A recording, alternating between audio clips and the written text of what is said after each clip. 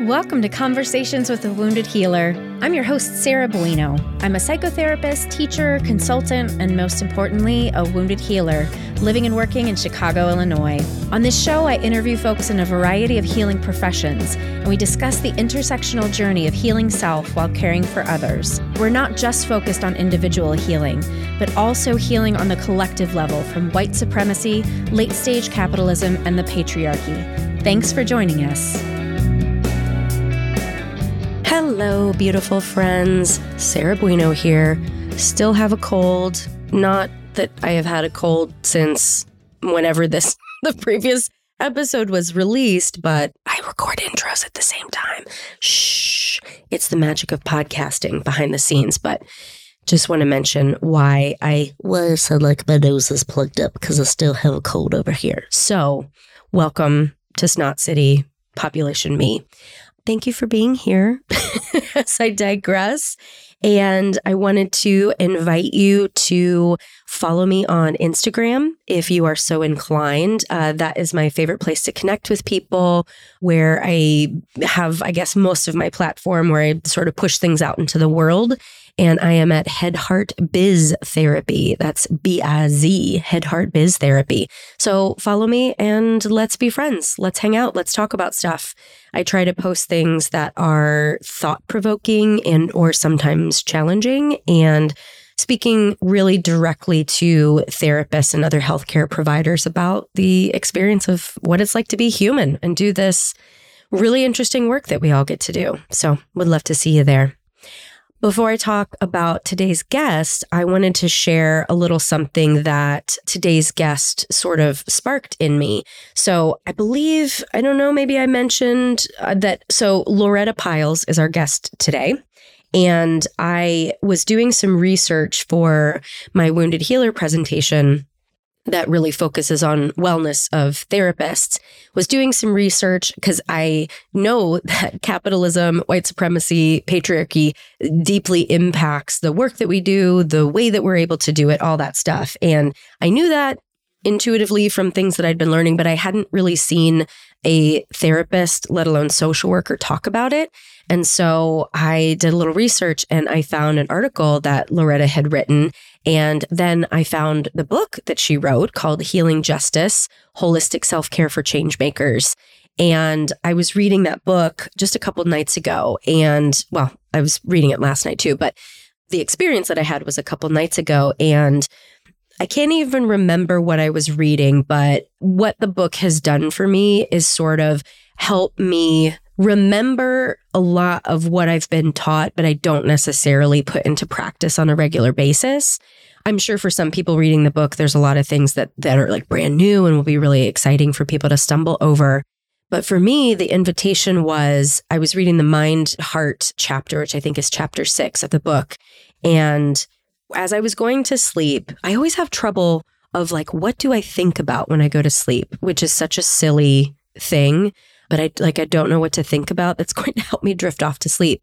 So what I did the other night was try to tune inward because I was starting to feel ill, just sort of like recognizing what was going on inside of me. And I realized that in that instance, I really tuned into my body. And it just made me recognize, holy shit, I've been meditating every single day, never missed a day, I swear to God, for almost 7 years. I'm coming up on my 7-year meditation anniversary. And when I meditate, I never even recognize I'm just going inside my mind. I wasn't going inside of the rest of my body. And that might sound really bizarre. And I'm trying to think of how to explain what the difference is, but I can tell you the quality of the experience and how it's different for me. When I'm going inside my mind, I feel like I'm just tuning into the thoughts that are there. And sometimes when I meditate, it's not even real meditation. It's just, I'm just like, all of the thinking is happening. And I'm still sitting in my chair doing the thing. I'm still logging my meditation time. But what I experienced when I really tried to tune into my body and really actually specifically, I think it was more like my heart space. I was able to shift into a calm and into a more meditative experience almost instantly.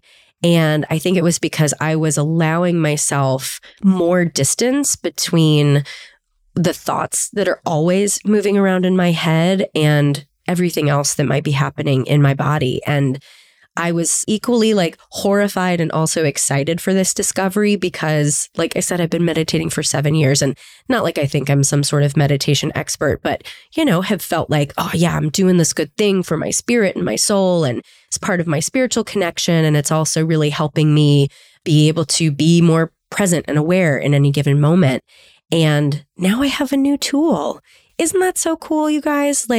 You can be doing something for a long time and find something new to discover about it just by reading, learning, engaging with other people.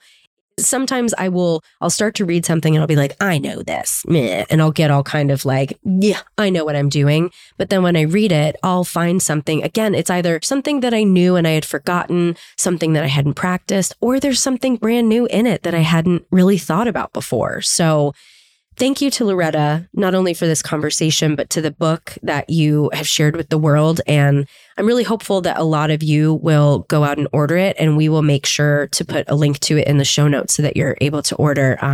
Support Loretta and support yourselves and support holistic transformational change, which is what it's all about. So without further ado, let me tell you more about Loretta.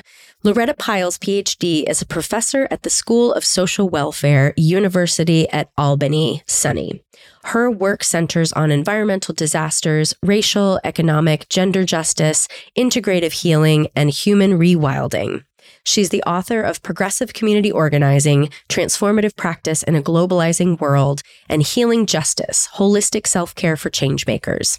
When she's not teaching or working on her new book on rewilding, she can be found playing outside or camping in her Volkswagen van.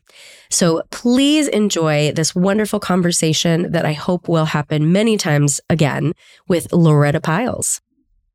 Hello, Loretta. Welcome to Conversations with a Wounded Healer. Thanks, Sarah. Thanks for having me. It's good to be here. Yeah. And I'm sorry, I realized I didn't even ask you. Do you prefer Loretta or Dr. Pyles? Oh, Loretta, please. Yeah. Okay. Just checking. Yeah. Yeah. Well, so just kind of orient listeners to the reason that you're here is I do a lot of speaking. And one of the things that I talk about a lot is being a wounded healer and what that means to me as a therapist, and not just self-care from a take care of yourself lens, but looking at more of the macro systems and how does racism and capitalism and all that stuff come into play. And I've been talking about that for a while, but I hadn't recently done any research to see if anybody else was talking about it. And I got forced to because I'm doing something that was very academic. And I found an article that you wrote, and you have a book as well. So I'm going to want you to talk about all of that. But I read the article and I was like, I need to talk to you. I found you, and here you are. Indeed, here I am. I'm glad we found each other. Yeah. So tell listeners, give them a little tidbit of what you're doing in the world these days. Well, these days, I've been a faculty member at the School of Social Welfare at the University at Albany, State University of New York, for 15 years. So I'm in my 15th year. And I'm a scholar and researcher, writer, and educator, teaching mostly MSW students and PhD students who are getting their degrees in social work.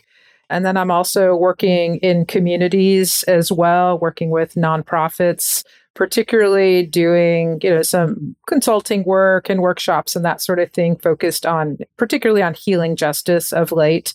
So I know we'll be talking more about healing justice, but yeah, that's what I'm focused on now. I was on sabbatical the year before this last one and started a new research project, which is focused on rewilding, human rewilding.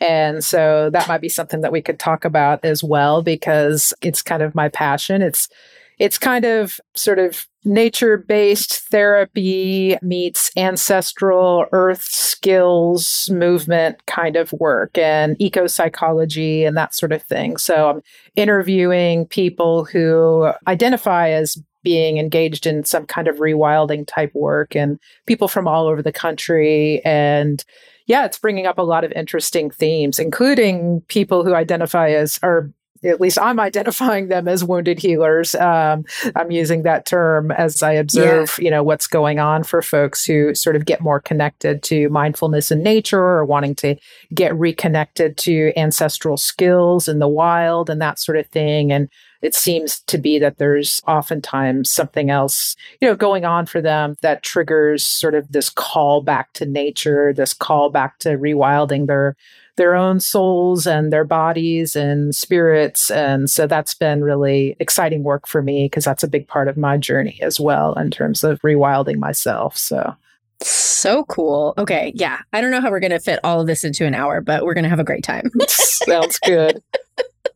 Well, I'm always curious to ask therapists and social workers and whoever their kind of origin story, like what brought you to the field in the first place?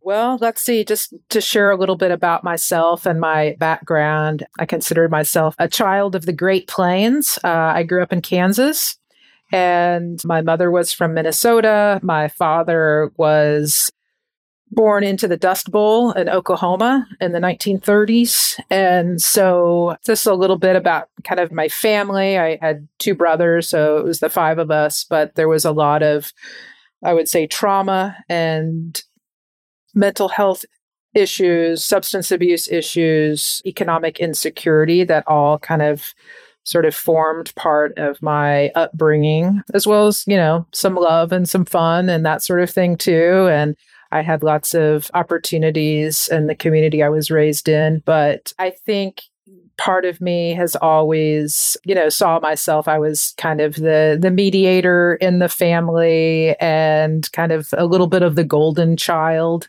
in the family as well. So I've sort of kind of took that on, from a pretty young age. But I first got into social work related activities when I was 25 years old. I was in graduate school. I had completed one master's degree in philosophy, and I was working on a second master's degree in Slavic languages and literature. Oh my, so different. And I always say to this day that working on a second master's degree is a cry for help.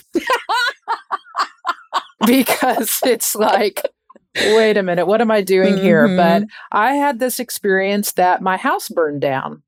I was living with my partner, and I came home from class one day and the house was on fire and we lost everything. And we did lose our pets. Fortunately, the humans were okay. But that caused me to reevaluate everything in my life. Yeah. And I ended up dropping out of the program I was in. And I answered an ad. We used to get these paper bills in the mail from the water department. And they had these little public service announcements right along the margins in the ad. And it said, oh, the local, what we call the Battered Women's Shelter, is looking for volunteers. And I was like, that sounds kind of interesting. I don't know why I was called to that in particular at the moment. I didn't know why I was called to that, but I was like, I'm going to go check this out. So I went and volunteered and went through the training. And this was a women's collective. It was started in the 1976, I believe it was. This is in Lawrence, Kansas. And all decisions were made by consensus. There was no hierarchy. There was no executive director. And we used consensus to make decisions. And that really formed who I was. It was an anti-oppression organization. This is in, again, 1995 when I became involved. And so, we were doing anti-racism in the training in the communities and making connections between anti-racism and, this, clearly feminist issue of violence against women. And that really just formed who I became as a person at a very young age. That was really clarified for me, my values. And so I continued in that work for a while, but eventually got burned out. And there was no culture of support on that front. We didn't really have language around even self-care, hardly, let alone healing justice. And I went to work for another nonprofit and continued to do work on domestic violence and sexual assault issues, and as well as focusing on economic justice issues, and did that for a few more years, but eventually decided that I wanted to go back and get my PhD. And so I did. I got my PhD, and yeah, that's kind of how my academic career kind of got launched, and then got into academia after that. But that's a little bit of my background. I guess one other sort of story here that is kind of interesting, I guess, and maybe it's a bit of a motif. We'll call this the disaster motif of my narrative. And that is that my first academic job was at Tulane University in New Orleans. And that was in 2005, which was the year Hurricane Katrina hit. And my husband and I moved to New Orleans 6 weeks before Hurricane Katrina hit. And we had just bought a house, and we ended up having 6 feet of water in my neighborhood. Wow. And so we again lost everything that I owned at that time. Exactly 10 years after the fire, actually. Talk about lessons in non-attachment. Whoa. Exactly. Exactly. Big time. Oof. Big time. So, but what it did sort of trigger for me was engagement in disaster work and disaster scholarship and community-based disaster recovery. I had been studying issues around women's economic justice, domestic violence, and that sort of thing during my PhD program. But the disaster really kind of changed everything in the community I was in. And it was like the focus of everything that was happening. And so that kind of changed my trajectory. And so I've been really kind of making my way through most of my career as a disaster scholar, focusing on disasters, particularly focusing on Hurricane Katrina, and then later doing work in Haiti after the 2010 earthquake there. That's been a big piece of my history, and with an attention to environmental justice, climate change, like disasters in that context. But then I guess another thread I will add to all of this is that in 1999 is when I was just ending a relationship. I'd been in a relationship for about 10 plus years and was kind of pretty down and out overall, kind of not really knowing what my path was. I was burned out from the job that I mentioned, from that work. And I started practicing meditation then. I got involved in Zen meditation. That was kind of another turning point for me in terms of like, it was really the beginning of my personal healing journey, really was then. And then it was really about 10 years ago that I began to really feel like I wanted to integrate my personal healing work with my more public-facing political commitments and some of that, my social justice work, essentially.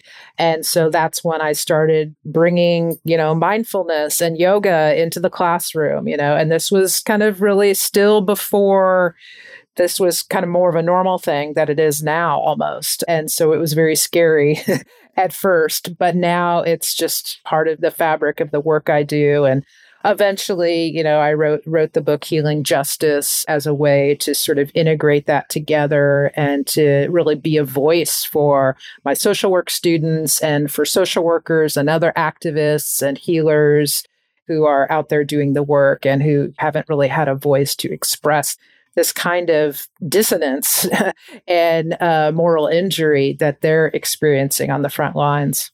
Yeah. And that came out in 2021? That came out in 2018. Oh, 2018. See, you were, I've looked at it. I was like, you were ahead of the curve. Like so first of all, everybody get the book, Healing Justice. I'm reading through it slowly right now, and everything I read, I'm like, yes.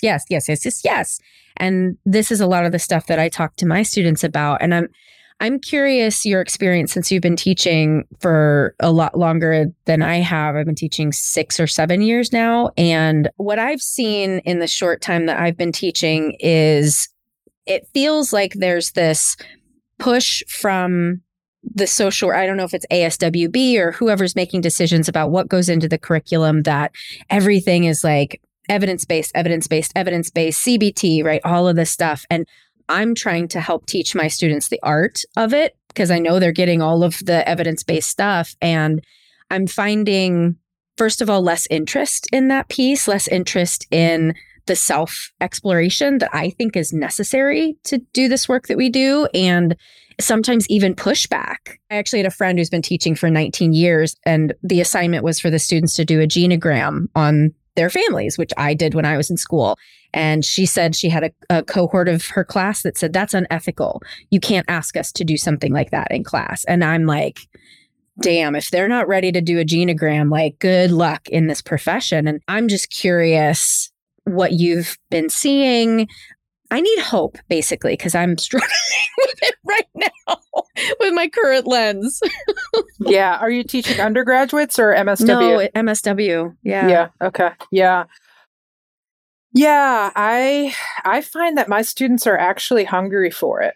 I really do. I really feel like they're hungry for, to use your language, knowing more about the art of social work, of practice, but I think also just more about the importance of their own internal work, that they have to do their inner work, and that the inner work and external work are actually not separate.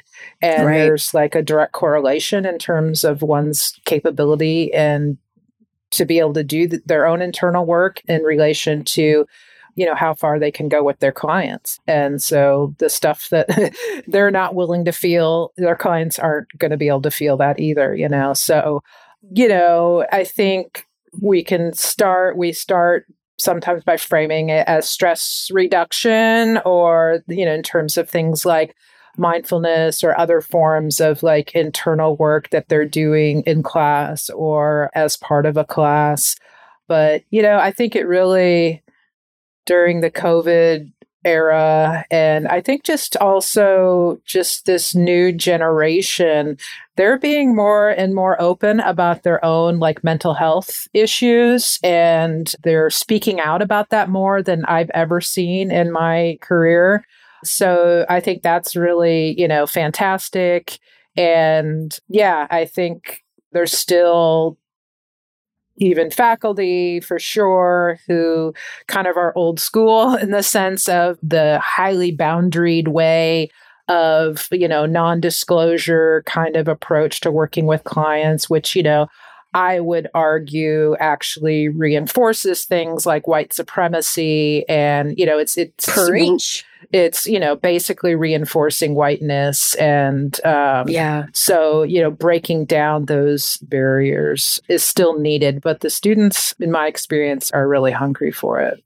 This is my problem as probably my own perfectionism is, I have 20 students in a class, and if one of them hates what I'm offering, that's what I tend to focus on, which that's my own work to do, right?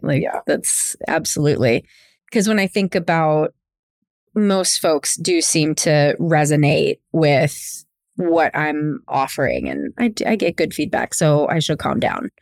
I worry because as much contact as I have with other social workers, therapists, it's not the leading voice that says you need to be doing your own work. That's not one of the like top billed things we seem to talk about. And there's something about that for me that just feels really unsafe, that I want it to be more of a public conversation. Maybe that's what it is. I don't know. I'm just kind of... Yeah. I mean, I think I hear what you're saying. It's almost like an add-on or an afterthought. Like, let's tack this 5 minutes of mindfulness on, or let's tack on this little kind of reflective piece at the end of your assignment, or healing justice and self-care on the side of healing justice and self-care. And the problem is that what you and I are talking about is actually a whole paradigm change. Yes.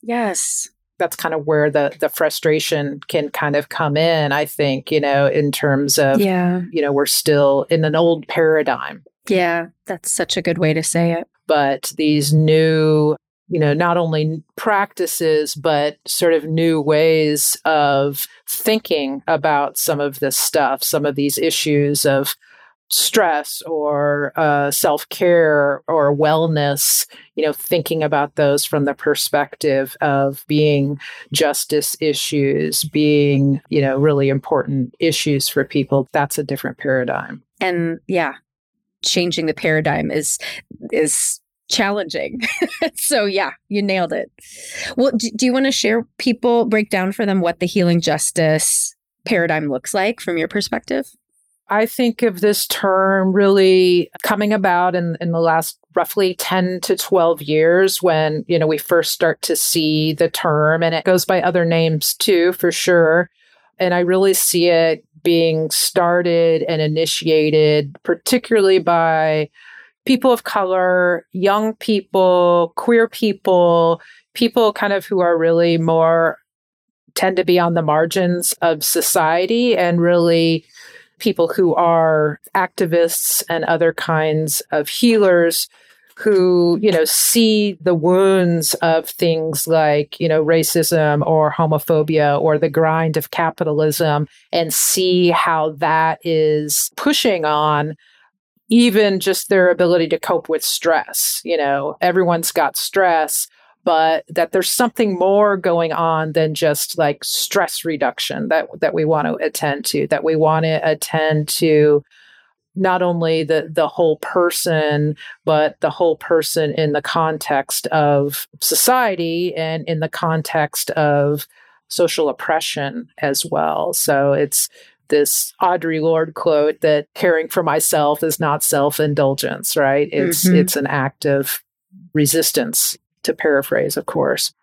So yeah, really attending to the different ways that people can do this sort of self-care in terms of valuing the diversity of ways to do that. I think that's another piece of it, is that the wellness industry and the commodification of self-care tends towards like a homogeneous kind of way of looking at what self-care and healing work can even be, and co-opts it from people. So some of the healing justice work may be about reclaiming one's own cultural practices that had been lost to you for various reasons.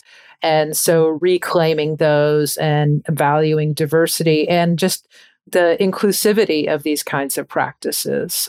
So I'm really encouraging people I'm working with to, in a lot of cases, sometimes it's reclaiming things that people really felt as young children in terms of what they felt in their bodies, hearts, and spirits, minds when they were young that helped them to feel connected or bring joy. So healing justice is, also this kind of pursuit of pleasure as well, like Adrienne Marie Brown talks about with pleasure activism. It is kind of this finding of pleasure and joy in the work as well, which is another thing we don't talk about, that it's supposed to be like grim and joyless and it's supposed to be serious, It's like, well, that's pretty weird. Like, right. Why? Why does it need to be that way? Why can't we find joy in this healing work? We're working at really painful junctures in people's lives and in the lives of our collective. We're at painful junctures now, but it doesn't mean that has to be without joy or without even excitement about like change, or even excitement about kind of the possibilities that are there. So that's a little bit about it. Yeah. And talk about a paradigm shift, right? Like joy is quote unquote not productive from a capitalistic standpoint, right? And that's probably one of the reasons that that's not always encouraged.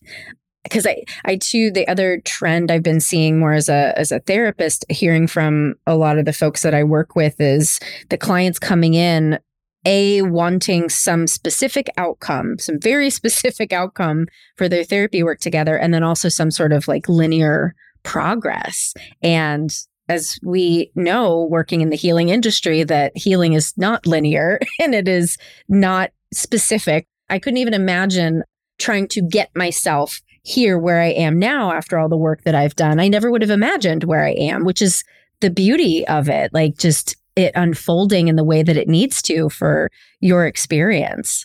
Yeah, no, and that's an ongoing inquiry to be able to continue to like let go of outcomes. Yes. And to let go of the linear expectation. You know, we live in this rational empiricist kind of scientific oriented, worldview that has silenced the deep feminine, that has silenced the sort of archetypal way of thinking, just kind of the whole right brain of the human being. And so that's the kind of thing that requires a lot of attention to continue to, remember that and to, reclaim that part of ourselves and just to allowing kind of the soul to unfold. Yes. As it needs to unwind. Right. Right. Yeah. I'm sure you're familiar with Resmaa Menakem. Yes. Yeah. I just took his somatic abolition course, and that I was so happy to hear him like really state there are other intelligences other than science and book learning. And that's what we're going to focus on in this training is he calls it Vimbasi. That's the acronym for like vibe. I can't remember off the top of my head, but it's like encouraging people to stop and notice what's happening internally so that you're able to act from a more mindful place instead of react, which it's brilliant and so crucial for anti-racism work, but just for living, period. I've been using that acronym and, when I get activated in other situations, and it's been really supportive. Yeah, that ability to notice what's happening internally, this, we use the term interoception, right, to talk about that. And it's amazing how disconnected we become from that. And especially with kind of the digital world that we live in that's so distracting and disembodied. So yeah, embodiment is a big piece of my work. Mm-hmm. Been a yoga teacher for about 10 years now too. And that's been a big piece of my journey and something I really like to bring to my students. And they're very hungry for that too. And they're bringing it into their field placements and into their work as social workers as well, because it's so supportive for the other kinds of work. It's right. Complementary. And that's the thing, it's not like we want to dispose of science. It's not like we don't want right. evidence-based practices, right. but these kinds of approaches can be so supportive of all different kinds of therapeutic modalities. Right. Well, I didn't even think about asking you this question before, but it's kind of a hot topic in the field of social work. So I'm sure that you've seen that NASW is now officially saying that they don't like the LCSW that we all have to, or I don't know what it's called in other states, but that we all have to take to get our clinical license. And I've been really grappling with, because I want more access, right? I want to eliminate racism as a barrier and ableism and all the other things that get in the way of really potentially good practitioners getting their license. And at the same time, I want to make sure that people that are doing the work are doing good work. And so I don't know what the answer is, like how we make sure that people are coming into this work for the right reasons, not harming people, but also removing the barriers. Do you have any thoughts on what you want to see? Yeah. I know it's a big question and I'm just springing it on you. Yeah. I mean, there's just also, other kinds of structural problems too within schools of social work as well. Like, from our perspective, the university, this is a problem across the country that like enrollments are down at a lot of universities just because of kind of a demographic trend that there aren't enough younger people who are to keep the numbers of sort of enrollments where they are supposed to be. And so from our perspective, our university is constantly demanding that we meet these certain thresholds of enrollments. That's okay. Yeah. That makes sense. And all this goes back to, I'm at a state university. To me, this goes back to disinvestment in public education. And because we're not getting enough money from the state to run this university and have affordable education for people, we have to like constantly be upping our numbers, looking for grant funding, looking for money. So it becomes, it's kind of a problem of kind of the neoliberal structure of things. So we have all these, demands on us to let these students in, so there's pressure there. But on the other hand, all these students also have to have field placements.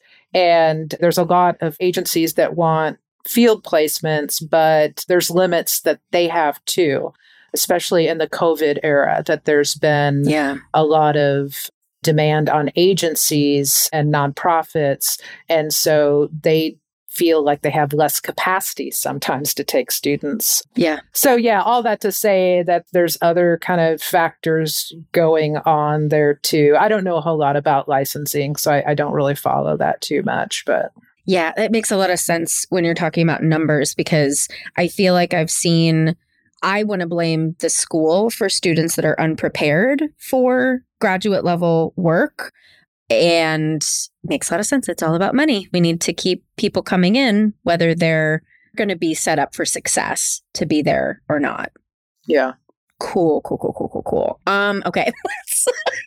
I'd love to hear about the rewilding. Let's talk about that. That sounds more hopeful. Exactly. Well, yeah. So for me personally, I was always a kid who wanted to be outside. And that was a way that I would cope. And I wanted to get out of the house. It was scary in my house and outside was not scary, And so I was climbing trees. I was running around the neighborhood. I was riding my bike several neighborhoods away on adventures. And so for me, being outside was always like a source of resilience for me. It was just where I lived.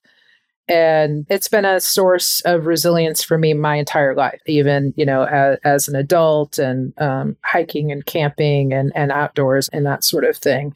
But a year ago, I went and completed a mindful outdoor guide training to become a mindful outdoor guide, guiding people through mindful outdoor experiences, similar to, you might have heard of forest bathing. So similar to forest bathing. Yeah. So forest bathing, it comes out of a Japanese context. And actually, it was discovered that in the temples, the temples there's a lot of cedar in the temples, a lot of the wood that's used to build them, and then the incense, that there was like the smell. There was something about the smell that actually had a calming quality from the cedar. And so some researchers started to look at those chemicals that are in certain like evergreen trees, and they discovered something called phytoncides. And these phytoncides have all of these chemicals in it that like basically calm our nervous system, that will do all the things that we know that like mindfulness does, or all of the sort of anti-stress, techniques that we know out there. And so people developed this intervention in the early 80s in Japan to basically take people through an experience in the forest where they just spend time in the forest. And you go very slowly through the forest and you move very slowly and you activate your senses and you touch things and you smell things and you connect your feet to the earth. This is kind of like what I'm talking about in terms of rewilding. Yeah. It's how our ancestors moved in the wild, and I see you taking a deep breath as I say that, exactly.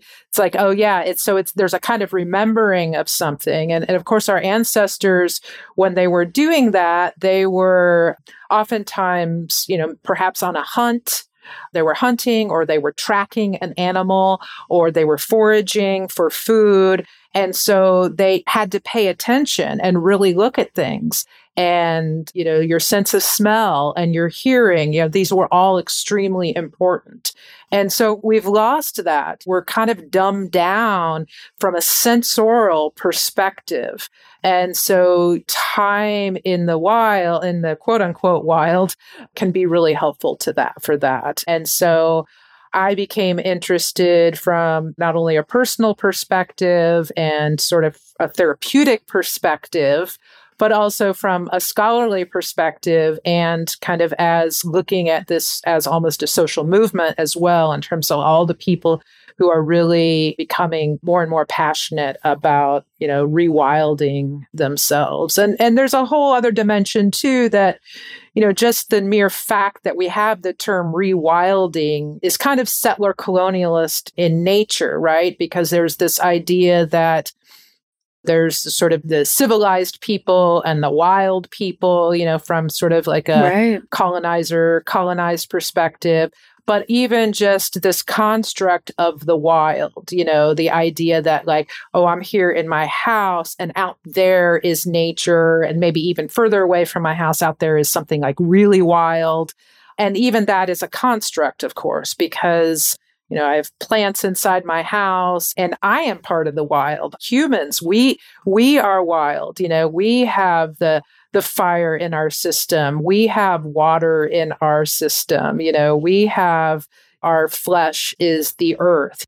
We are wild animals the doshas. Too. Yeah, exactly. I was just reading that part last night. Exactly. We are wild animals too. And so the term rewilding in itself is somewhat problematic, but it does point to the fact that, that we've lost touch with something and there's a loss there. And so with my research, I've been talking to people about this, the people that are really called to do this, who are doing this, as kind of their major life work, whether it's paid or unpaid, but they're doing, whether it's some kind of farming that they're doing that's herbalism, or they're focusing on some growing ancestral foods, or they're focusing on different aspects of building ancestral skills like tracking and foraging and fire making and that sort of thing. But then a lot of people who are doing nature-based therapy. So a lot of therapists who are out there doing this kind of therapy, soul work that involves like vision fasting and that sort of thing. So a wide gamut of actors that I'm interviewing, but really getting at something that's really interesting and really looking. I have them talk a lot about their childhoods and, what that was like for them. But it is one of the themes that there's, most of them have some experience with either like a chronic health issue, a history of trauma. Another common one is actually ADHD. So several different kinds of, and certainly, a host of different, mental health issues as well, anxiety and depression. But they find that being in nature is very supportive of their resilience around, coping with that stuff. I had one guy, for example, who identifies as having ADHD, who said that ADHD is a superpower in nature. Ooh. When you're out tracking, he goes out on these wild journeys where he really is in the backwoods, no compass, no map. And he just kind of drops himself in there and just starts exploring to, make his way somewhere and make his way back out, and is, tracking and looking for clues about, where he might find food and that sort of thing. But he was saying, you have to, have all of your senses need to be online, so, you're hearing sounds, smells, looking in, multiple directions. So suddenly he has a superpower out there that allows him to really thrive out there. That's so cool. That's so cool. And two things that came up for me as you were talking. One is I have an interview subject for you if you need another one. Please. Yeah, my friend Mashera, who's been on the podcast a couple times, she started her career as a social worker, and she called herself an adventure therapist and play therapist. And she's a Black woman. And so she's really like dug into the ancestry, the soul piece of this, and being in nature. And she probably identifies as being neurodivergent, having a trauma history, and like all the things that you said. So yeah, that's one thing that came up. And the other thing that you said, that when we're talking about rewilding, there's a loss, and that hit me really deeply. And in Resma's course that I took last week, he had another facilitator named Jennifer Lee. I can't remember her last name, but she's Indigenous and was talking about she can't help but feel the sorrow and the grief for the way that we've destroyed the planet. And white people and plenty of other cultures are so divorced from that connection. Like you said, that we are wild too. There is no disconnection. It's all interconnected. And I just thought what would change if we all were able to get in contact with that grief? How could we not then take action for climate change and anti-racism and all of these other issues that we're facing right now? Absolutely. Yeah. A colleague of mine and I are working on doing some work on eco-emotions with people and focusing on, grief, despair. It's a big one, just feeling like overwhelmed. It's too much. Eco-anxiety as well, so there is like a host of like what we would call eco-emotions, like connected to climate, environmental degradation, and just this overall like disconnection. Yeah. But I think you hit the nail on the head with, what would it be like if we tuned into those emotions and made space for them? I think most people are pretty numbed out to those emotions, though, even though they're there. And, I think it's just sort of in the background. But what's interesting, I think, about the people that I'm interviewing is they're not numbed out to them. They are the sort of canaries in the coal mine of the collective of people who are really, when I ask them about climate change, they break out in tears, because it's just so, they just feel it so closely. And, aren't we so lucky as a species to have people like that who are so tuned into that, who can be like, have that. One of the people I interviewed talked about body radar, like they just have a body radar for this kind of thing, for like just being tuned in to nature. And it's all of our birthright, it's all of our birthright, but it is, at this point in time, it's just like something like mindfulness, where again, when our ancestors were in nature, you didn't have to practice mindfulness. You were awake, you were living in conditions that forced you to be close to being alive. Right. Because of the cycle of birth and death was just so much closer than it is now. It's so kind of put behind curtains, in our society, and we kind of keep it all at bay. Well, I'm thinking of how many people have to manufacture aliveness. This is probably one of the reasons we have so much drug addiction and alcoholism, right? Because that's a way for people to try to cultivate that aliveness, or, having to do some sort of extreme sports. Yeah. I'm not judging, but just recognizing how, like you said, how our society has been structured to keep us away from the natural connection of our aliveness. Yep, exactly. No, that's really right on point, I think. Yeah, exactly. Yeah, it's kind of like that need to feel alive and really present and awake, is going to come out sideways, right? Unless we really sort of are, attend to it. Yeah. Yeah. Well, I would be remiss if I didn't ask my usual questions about how you feel about the term healer as applied to the work that you do. Yeah, I'm not opposed to the term healer.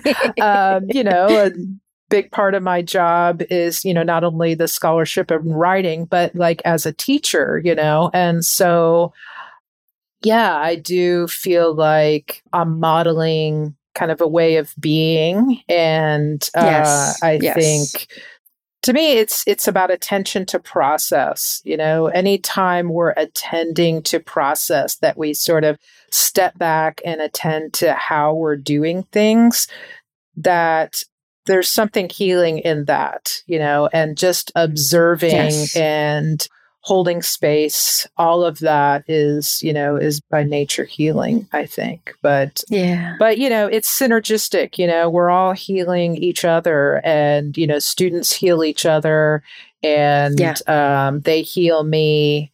And it's all just kind of in a big pool of chi or prana or, Right. whatever the healing name you want to give for like just the healing energy that's there. We're all kind of swimming in this pool, and it's always available. And we just kind of each take turns opening each other up to it. Mm-hmm. I love how you are simultaneously like so soulful and spiritual, and you can like keep the other foot in the academic.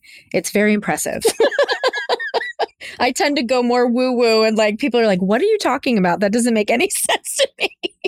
It's obviously a fine line to walk in some ways. And I've definitely had a non-traditional academic path, as far as like of scholars. But I've, just really kind of tried to stay as committed to my own truth as possible and to speak my own truth. I've always just sort of had to do that. But at the same time, I have learned to have humility to play the game and to do what needs to be done in terms of like scholarly inquiry and, peer review and what's kind of expected with some of that kind of stuff. So it is a balance, that's for sure. And I'm lucky that I've just sort of seemed to have somewhat of a knack for being able to, balance those two. Mm-hmm. Well, this has been absolutely wonderful. I want to be friends. I want to stay connected with you. I want to support you in whatever way that I can, because I feel like you're doing the work that I want to see in the world. And I haven't run across, a lot of people doing all sorts of work, but specifically in the social work realm, I haven't seen that a lot. And so I feel really blessed to find you and continue to follow you and support you in whatever way I can. Great. Well, yeah, I appreciate that a lot. And I feel the same way. I've really enjoyed this conversation and getting to know you. And yeah, I wish you like all the best with, what you're doing. And maybe there's a future collaboration for us in the world of, social work, because, like you say, the field really needs it. That's for sure. Because if we want to bring it full circle, if we want this paradigm shift to happen, then we have to, be intentional about it. And I feel like, I lump all therapists together, whether they're social workers or whatever, but I feel like in general, a lot of therapists seem to be fearful people. I find a lot of fear. And so to find another person who is always going to speak their truth, right, with discernment, of course, right, which is what I heard you say, it's kind of like a diamond in the rough to find other therapists willing to stick our neck out and say like, no, we can't do it the same way anymore.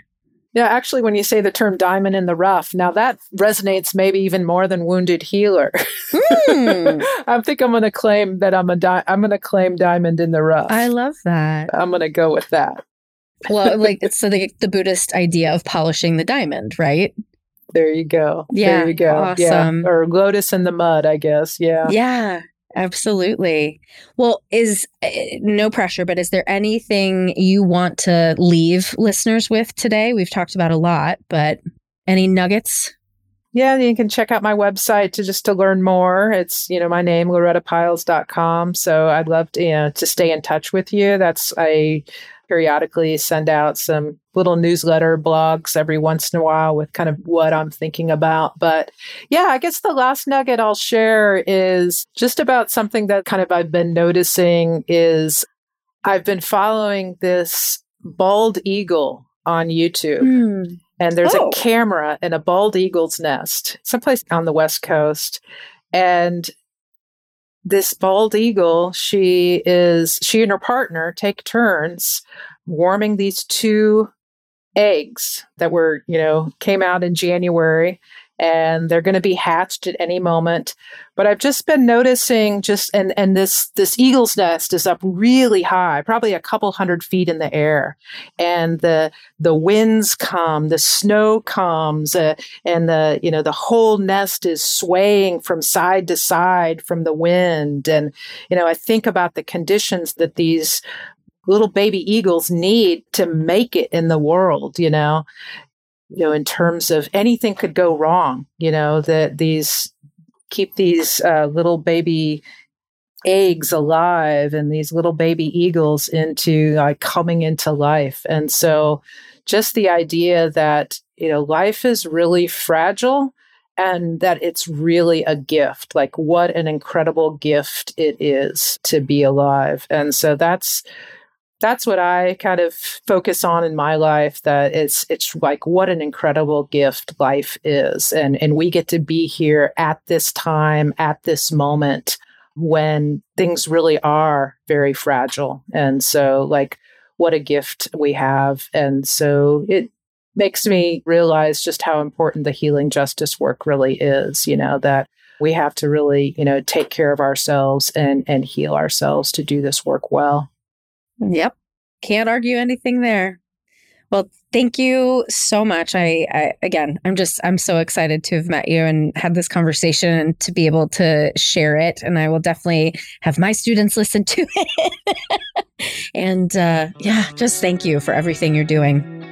You bet. Thank you, Sarah. Thanks to our guest for an amazing conversation today.